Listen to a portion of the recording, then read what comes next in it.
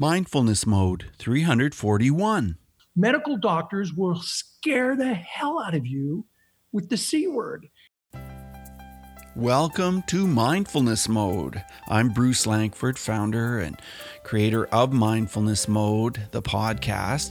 Great to have you with us. And if you're new and you haven't been here before, if you enjoy the show, please subscribe. It always helps us immensely. Yesterday, I was walking along the Thames River, just getting a little nature and some great air and some exercise, and the waves inspired me as they often do, and I thought, I just want to record this. And I recorded the waves and also all the birds singing along the river. Didn't even realize how many birds were singing until I got back and listened to that recording. And then I thought, I want to record a guided meditation for you. And I did. I recorded a 20-minute guided meditation called Waves of Content.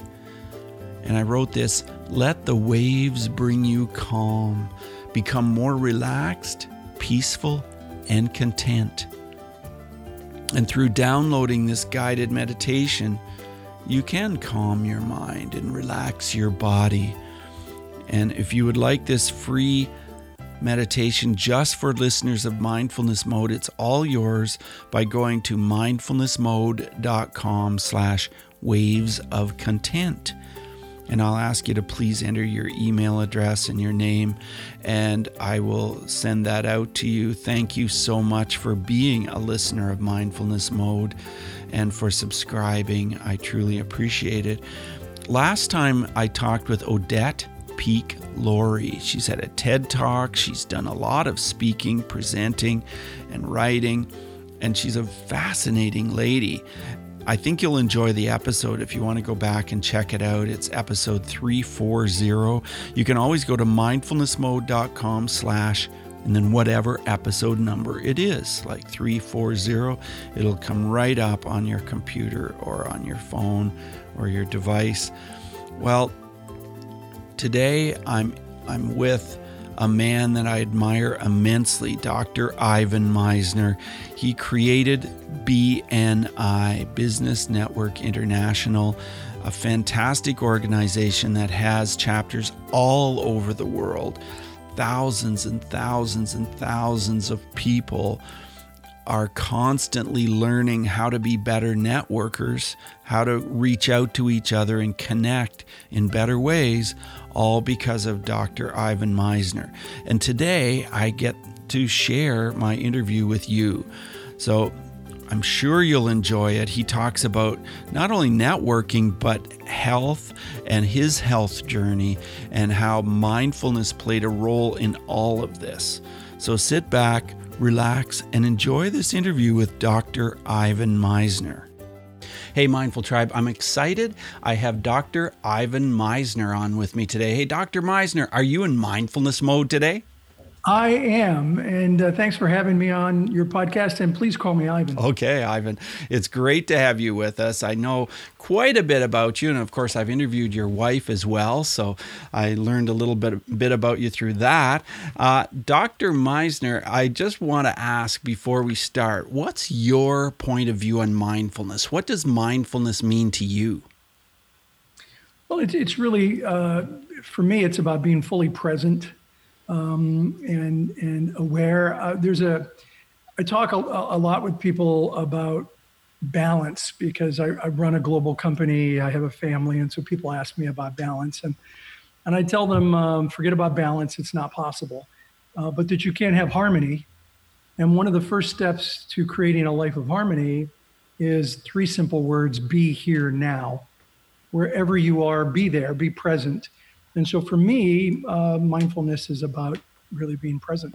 Yeah, be here now. 3 great words, and they're all about mindfulness. They're all about where we need to be living and moving toward, that's for sure. For me, I see a lot of business people in particular that, they're at work beating themselves up for not spending enough time with the family last night. And they're at home thinking about the projects that have to be done. Yeah. And so they're never present. And nobody's perfect at this, but it was one of the things that I really strived to do particularly as my children were young, was to be here now, wherever I was, to be there. Be here now. 3 powerful words. I want to share a little bit about you with our listeners, Ivan. And here's what I've got. Dr. Ivan Misner is the founder and chief visionary officer for BNI, which stands for Business Network International. It's the world's largest business networking organization. And in fact, Dr. Misner has been called the father of modern networking by CNN. And he's one of the top networking experts to watch, according to Forbes. He's also a New York Times best-selling author who has written 22 books. He's been named Humanitarian of the Year by the Red Cross and was recently the recipient of the John C. Maxwell Leadership Award. So you've achieved wonderful things in your life, and I love how you started talking about mindfulness. But how did you get into this whole area of networking? Well, look, I'd like to tell you I had this vision of an international organization with, 8,537 groups in 73 countries as of yesterday morning. Wow. But the truth is I was looking for referrals for my consulting practice, and I put together people I trusted. I hoped that they trusted me enough to refer me. And we started passing business to each other. People came who couldn't join, and they asked if I would help open up their groups. And at first, I actually said, no, this isn't what I do. I'm a business consultant. I don't run a network. But eventually, I was like, I just gave in, and we started opening up groups.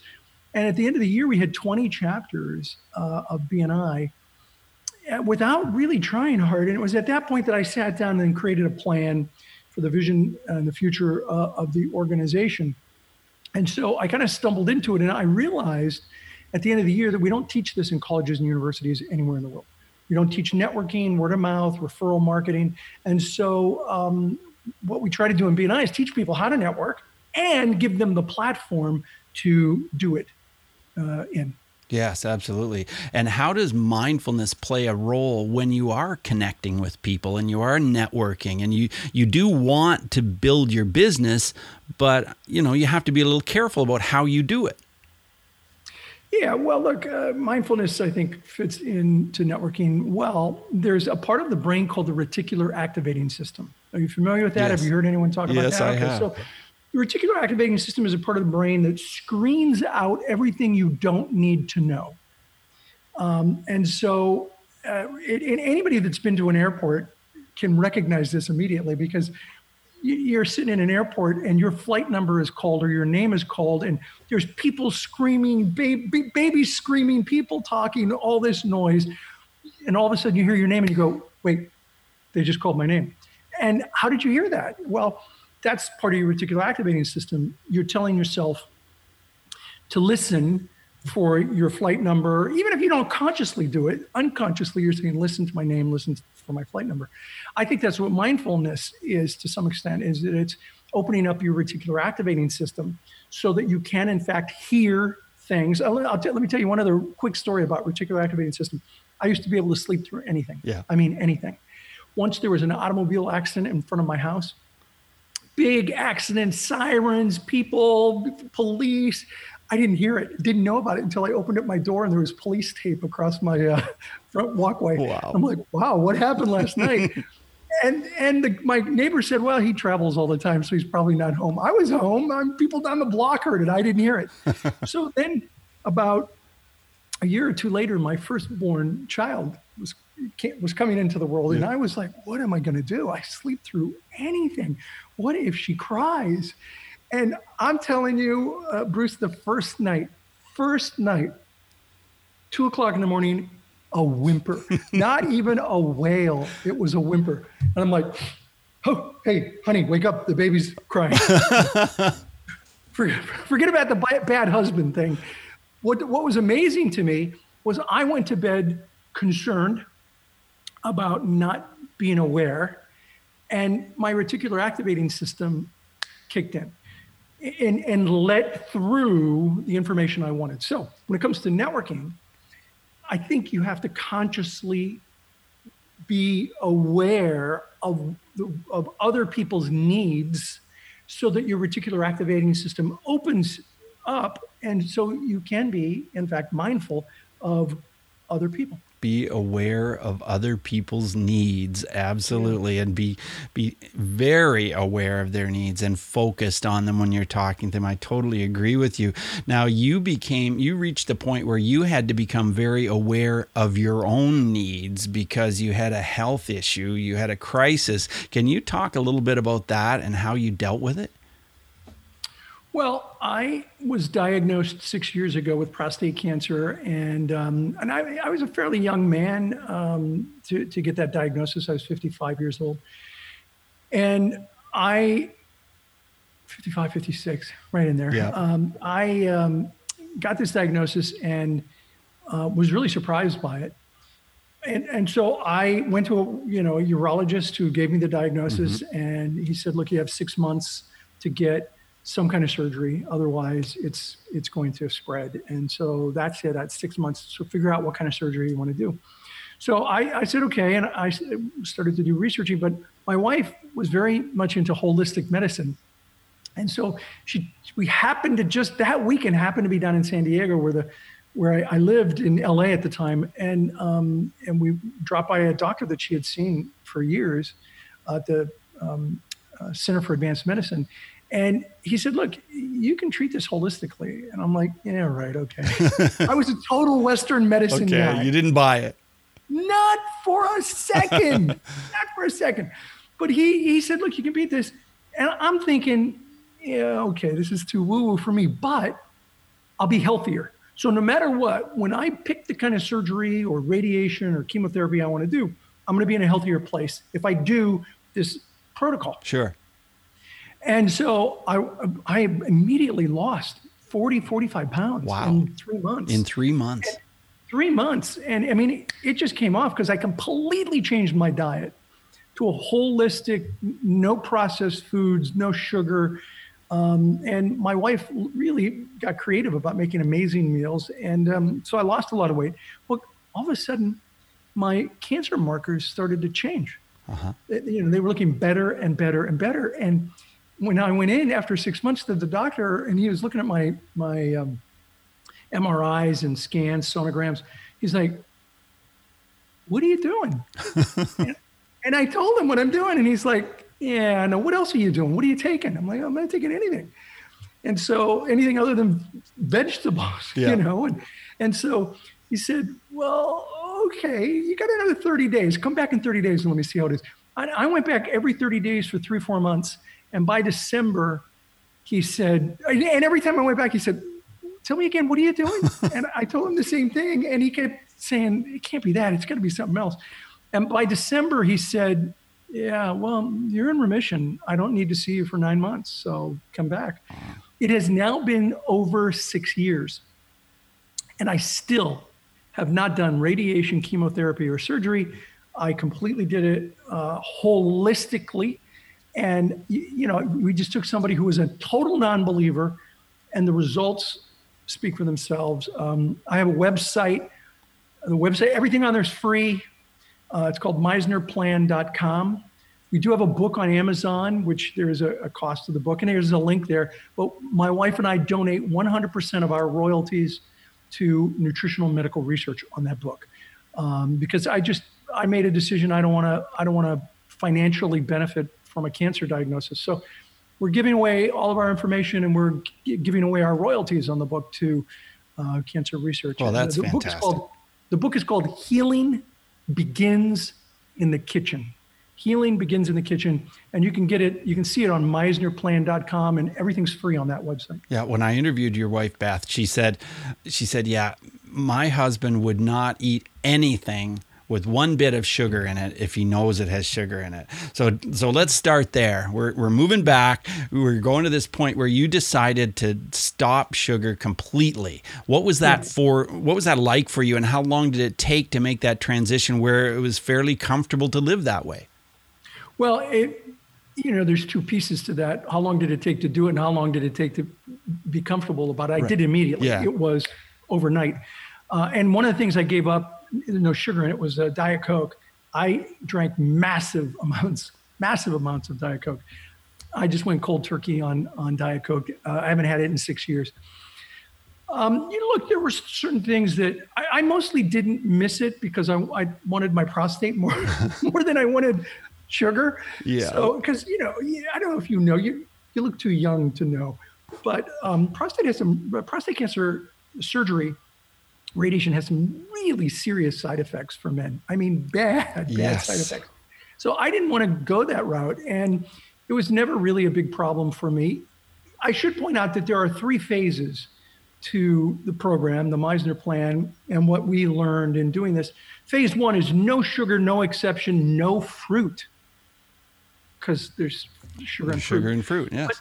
But in phase 2 and then phase 3, which I'm in phase 3 now, I can have fruit, not massive quantities, but regularly I can have fruit. And every now and then I go crazy. I think for the first time in probably years, I had a frozen yogurt, which is great. And, but in phase 3, it's okay to do that occasionally, but you don't want to do it often. I just saw a thing on an episode on Dr. Oz yesterday. Just happened to be flipping through the channels and saw this. And there is now research, and this was on Dr. Oz just recently. There's now research that shows that artificial sweeteners are like cocaine. I mean, you're hooked to it. And there's science behind it. Because with real sugar, your brain knows when you've had a lot, and it says, okay, you've had enough sugar. Although I know some people. It might not happen with some people. But they did research that showed that people said, yeah, I've had enough. But with artificial sweeteners, it bypasses that part of the brain. So people never know that they've had enough. And they eat and eat and eat. And the artificial sugar is a processed food. Yeah. And I just gave up processed foods. So it really wasn't a big deal for me. Every once in a while, I now have very dark chocolate, 75%, 80% dark chocolate, a couple of squares, and that's good. I don't have the drive, the desire for sugar that I did before. And you get out of that pretty quickly, a few days. Right. Yeah, absolutely. I've been off sugar for about 3.5 years now. And so I agree with you. You do get used to it, and it's no big deal. And then what about exercise? Did you change your exercise routine? Yeah, I increased it. I mean, I don't do anything crazy. I work out about a half hour a day, 5 days a week. Walk, push-ups, crunches, curls with a weight. Nothing dramatic, but 30 minutes a day, every day, virtually every day. So did you get a trainer, or did you just do this yourself? No, I just did it myself. I mean, I did sports in high school. I know how to exercise. Well, you were pretty fit before, weren't you?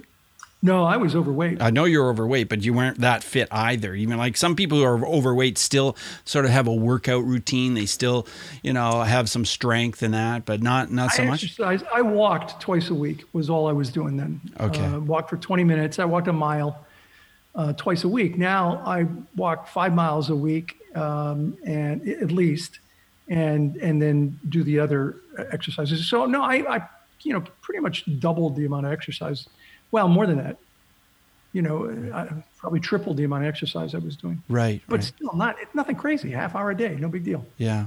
And so what did the doctors say about you now? Well, I moved from LA to Austin, and my cancer markers, my PSA started going up. So I had a new doctor. It's hard training new doctors. So I swear, Bruce, he got in my face, and my wife was there a year and a half ago, and he got in my face and he said, "You need radiation now." Wow. Because my cancer markers, my PSA went up to 13. Okay. And so I stood up, and so you gotta be the captain of your own ship on stuff like this. Yes. I stood up and I looked at him and I said, "I'm not going to get radiation right now. If I need to, I will, but I don't believe I need to yet. And as soon as I do, I will." And he sat down like a puppy, It's like, well, okay, I don't buy this stuff. So I just kind of doubled down on everything I did. I did do a pharmaceutical, which you can't get in the United States, called Hanvan. And my PSA dropped from 13 to 0.3. It's now 0.8, which is just crazy low. So the same doctor who said you need radiation right now, I just saw last month. And he said, well, I can't argue with results. No. I'll see you in a year. Wow. So yeah, and that's one of the things we say in the book is that you have to be the captain of your own ship. Medical doctors will scare the hell out of you with the C word. And you have got to be able to say, okay, let me take that information and check with others and not. And I'll tell you what, tell you a quick funny story. I was pretty sure this doctor was about to fire me because I hadn't shown him the numbers yet, but he was really annoyed with me that I wasn't getting radiation. And so I said to him, do you know why I keep coming to you? And he said, no, I have no idea because you're not following my advice. I said, you're my antidote to groupthink. And he said, what? I said, you're my antidote to groupthink. I said, I've had a lot of success with a holistic approach. And I didn't buy it at first, but I've learned I had a lot of success with holistic approach. But everyone around me is a holistic doctor or a holistic professional. You're the only one who's not. And groupthink is a concept that came out of the Bay of Pigs and the Cuban Missile Crisis with Kennedy, where he just listened to the experts for the Bay of Pigs, and we know how that went. Right. And then he made everyone share their opinion, whether they felt they were an expert in it or not, and we know how that went, much better. And I said, you're my antidote to groupthink because I'm surrounding myself with people who think in the way that I believe. You're not that guy, so you're going to tell me what you think. And I need to hear that other side so I can make decisions. And he was so funny. Bruce, he went, okay, I can do that. And so, he's still my doctor. That is hilarious. That is so funny. Wow. And so since then, you haven't had any other kinds of health issues then? No. That's great. No, and you know what? Here's one of the really big surprises. I haven't had the flu in 6 years. Wow. I used to get the flu shot and still get the flu. I would not get the flu shot and still get the flu. I got the flu every year. I usually lost something close to a week of work or more from colds and flu. In the last 6 years, I haven't lost a single day of work. I barely had, if I get a cold, it's just not bad. And one time I thought I was coming down with the flu. It lasted a day, and by the next day I was fine. So I never missed any work. So it's had side effects that I just didn't anticipate. Your immune system is just, in overdrive when you're healthy. Right. And all that processed food and sugar that a lot of people consume just attacks the immune system, doesn't it? It does. Yeah. And a lot of it is inflammatory. And when it's inflammatory, that's problematic for a number of health issues. I mean, I'll give you an example. My wife, she may have shared this on your show, but she kind of did the program with me out of, solidarity. Yeah. I had to do it, so she did it too. It would have been hard. It would have been harder if she was eating a filet mignon and I wasn't. That would have been. Yeah. So because I love filet. So, by the way, I now have like one steak a year, and it's grass-fed, grass-finished. It's never processed steak. So I still don't eat it much. But she went off of dairy, which was part of my protocol, no dairy. And one day she had hearing aids in her 40s. She had hearing aids, and the doctor said, it's not going to get better. It's just going to get worse. One day we came back from a trip. She put her hearing aids in her purse and forgot about them for like a week. And she's like, I haven't worn my hearing aids for a week. And I said, well, wow, why do you think that is? She said, all I can think of is the dairy, because the dairy is an inflammatory. And now this doesn't work for everybody, but if certain types of ear conditions we've discovered, dairy can do that. And we've tested it. She drank milk that day. And sure enough, the very next day, she was like, what? I'm sorry, I didn't hear you. And every time I can tell when she put milk in her coffee. Because I'll say, oh yeah. I'll say, you put milk in your coffee today, didn't you? And she's like, yes, I did. I can't believe it. Impacts her immediately. That's incredible. I haven't heard that milk could have such an immediate effect like that. Not on everybody, yeah. But depending on the kind of ear condition you have, it can. And it has on her. She gave our hearing aids away to somebody else. Wow. Her hearing aids away to somebody else. She hasn't used them in 5-6 years. So didn't need them anymore. Man, that is an incredible story. Ivan, I've worked in bullying prevention for several years, and I always ask my guests a question about this. If there was ever a bullying situation in your life, maybe as a child or as an adult in business or whatever, where mindfulness would have made a difference, do you have a story that you could share about that? About bullying,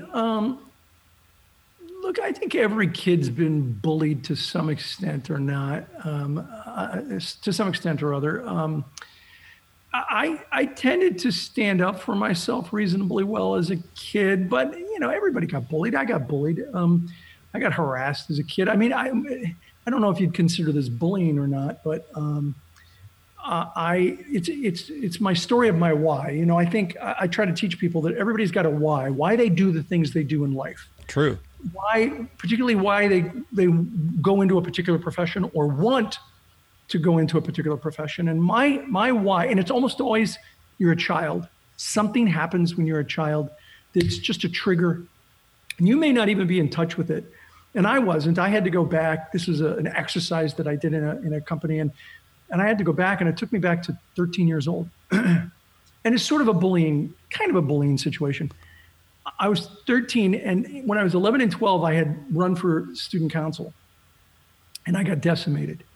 I mean, not just decimated, I was last, and I was sort of the laughing stock. Yeah. I was a big joke with all of the junior high kids. Hey, Ivan, you're such an idiot. You ran again. Nobody voted for you. You probably got one vote, your own. So, I mean, they were just harassing the heck out of me, and I felt pretty bad. Sure. So now I'm 13 years old. I'm a freshman in high school. They usually elect the next year, but because we were in junior high, they elected it from the freshman class. Mm-hmm. And it was freshman history. And so Mr. Romero, I'll never forget, I've written about him.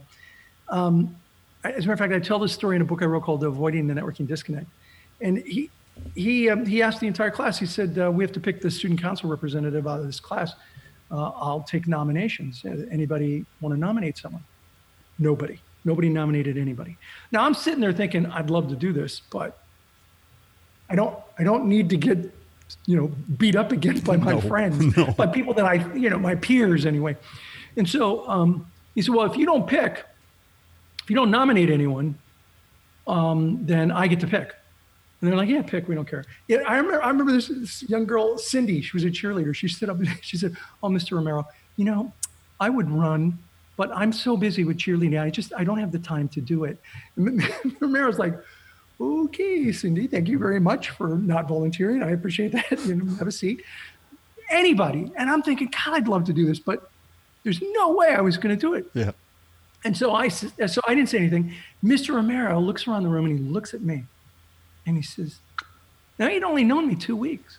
He said, Ivan, I bet you'd like to do this, wouldn't you? I was like, wow. Yeah, Mr. Romero, I kind of would like to do this. He said, okay, Ivan is the student council representative. Now, Bruce, I swear to you, the entire class in unison says, oh, no, not Ivan. Anybody but Ivan. Cynthia stands up and she said, oh, Mr. Romero, if you're going to pick Ivan, then I'll run.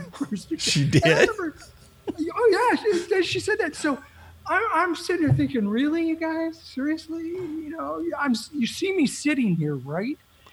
I didn't say anything, but, it was a very raw moment. 13-year-old boy. Yeah. I didn't have a crystal ball.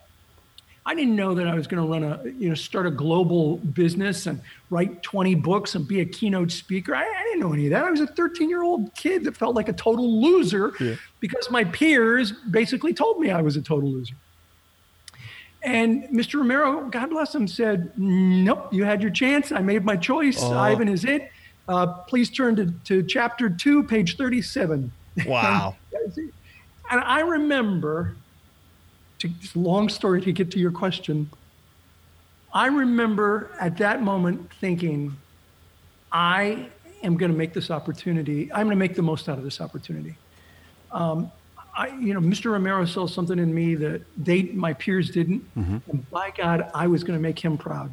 And I was going to do everything I could to just do the best job in this role possible.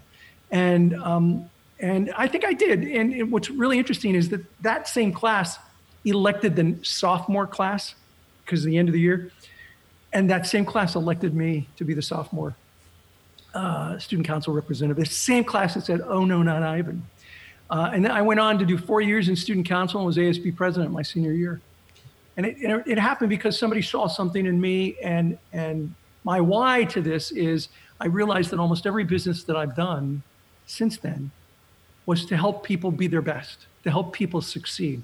BNI, I can't make you successful in BNI, but I can give you an environment where you can help yourself be successful. And that ended up really being my why. And it was sort of kind of because of, in a way, bullying. Does that make sense? That makes total sense. And, my experience in BNI was so positive, just like you're describing. It took me into a place where I felt like I could really flourish. I could really tell people what I did and learn about other people. And it was just an extremely fantastic experience being in BNI. So, I applaud you for all you've done for people around the world with BNI. It's terrific. Thank you. Now, Ivan, I want to ask you 5 quick answer questions as we get closer to the end of the interview. And the first one is this. So just 30-second answers are perfect. It's this. Who is one person who has influenced your mindfulness practice in your life? Oh, it would have to be my wife. Right. Without a doubt. She's the one that really got me back into meditation. And yeah, it'd be my wife. And how by the way, she's a Tai Chi instructor and meditation instructor at the Austin Spa Resort. She does it for fun. She doesn't need to do it. She does it for fun. And so she teaches, meditation and mindfulness at one of the top spa resorts in the world. And she's great. I mean, she was so fantastic to interview. So yeah, if you're listening to this, check out the episode with Beth Meisner. And she goes by Elizabeth now. So check with that. An S, Elisabeth. Right. And so if you're Googling it, you'll find it. It'll come right up. So how has mindfulness affected your emotions, Ivan? Well, I think it's centered me more because that whole concept of be here now, one of my strengths is I'm a dog with a bone. I'm very persistent. One of my weaknesses is that I'm a dog with a bone. Right. I'm very persistent, and that persistence can, play out in a lack of mindfulness. That is, you become so singularly focused on something that you're not paying attention to things around you, and so the whole concept of be here now, which is part of, I've written about this, as a matter of fact, it's in a book that's going to be coming out later this year called Who's in Your Room? And I talk about creating harmony versus balance. So I think that would be my answer. Okay. Who's in your room? I'll have to put that in the show notes. Who's in your room? Yeah, it's going to be, I think it'll be my best-selling book ever. It's a great concept. When the book comes out, it should be out by November. Look me up and we'll happy to do an interview on it. Oh, I would love to. That'd be great. Well, tell us how breathing is part of your mindfulness, Ivan. Well, my wife has helped me with that, and in meditation and deep breathing. Oxygen is really important for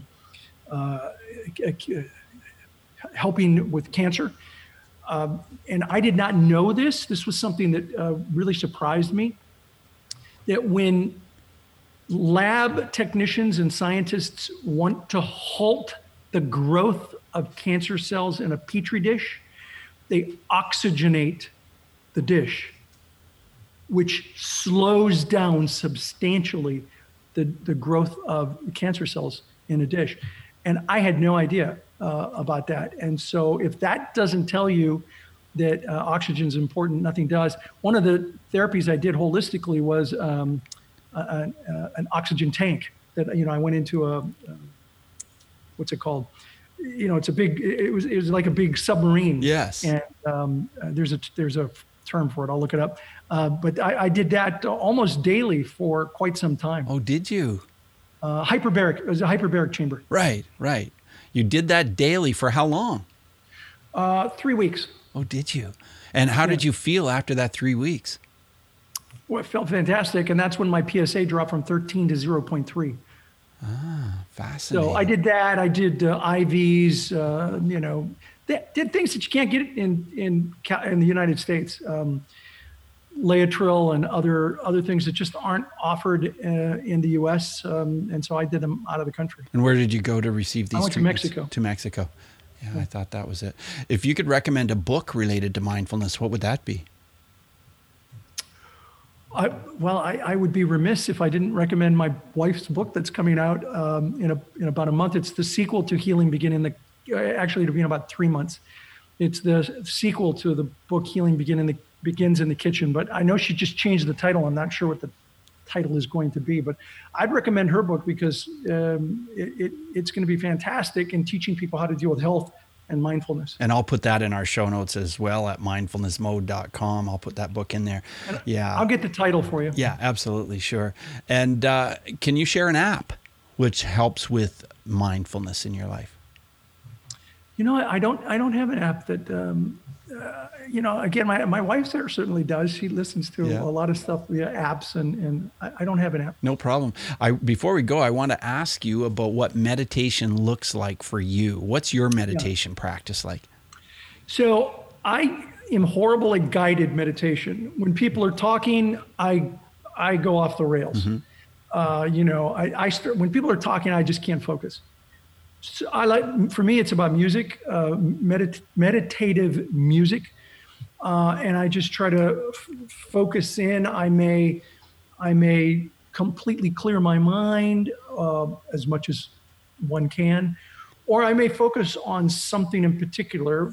My dog with a bone, I find this actually helpful to really focus on something very specific. For example, when I had active cancer, I had visualizations of the white blood cells attacking cancer cells and killing cancer cells. It was a very visualized meditation. Now it's mostly just focusing. And I'll tell you one thing, and almost nobody has had this experience. And my wife thinks it's crazy, and most meditation experts think it's crazy. But when I go really deep, my body, it's like it's hooked up to a real low voltage electrical thing. Oh. It's almost a vibration that I feel in my body, which is, I know when that happens, I'm in. I am fully in. And nobody I've ever talked to has had that kind of experience. So. And when you get fully in like that, does it take you a certain length of time, or does it take a certain kind of mood, or what does it take? It definitely takes a mood. I have to be really, really focused on the meditation. If I got a lot of things going on around me, it doesn't necessarily work. It's got to be either quiet or with music, the meditation music. And I sometimes can get to that point within a minute, but generally I would say it's 5 minutes to 5 minutes or so to get to that point. Wow, that's fascinating. Well, but forget about guided meditation. Yeah. When people start playing guided meditation, I'm like, it's not for you. No, it's not me. It's not me. Now, one last question before we finish. Do you still sleep so soundly there could be sirens outside your front door? No, I don't. And it's probably old age has probably helped a little bit with that as you've gotten a little older. But, I did go through a period of time where I didn't sleep well at all. Uh-huh. But I sleep very, very well these days. But I certainly wake up if there's something incredibly loud outside. Right. That's fascinating. Well, thank you so much, Ivan, for being on the show. It's been a real pleasure to learn about what mindfulness means in your life. So be here now. I really appreciate those 3 words. Thank you, Ivan. Thank you. All the best to you. Bye now. Bye. Thank you so much for joining us today on Mindfulness Mode. For show notes for every episode, check out mindfulnessmode.com and type the guest name or episode number into the search bar.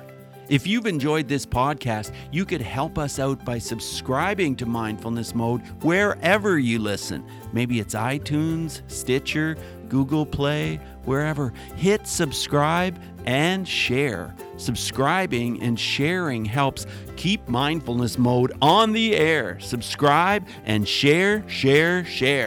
Till next time, Mindful Tribe, use what we've learned today to reach new heights of calm, focus, and happiness. Stay in the mode.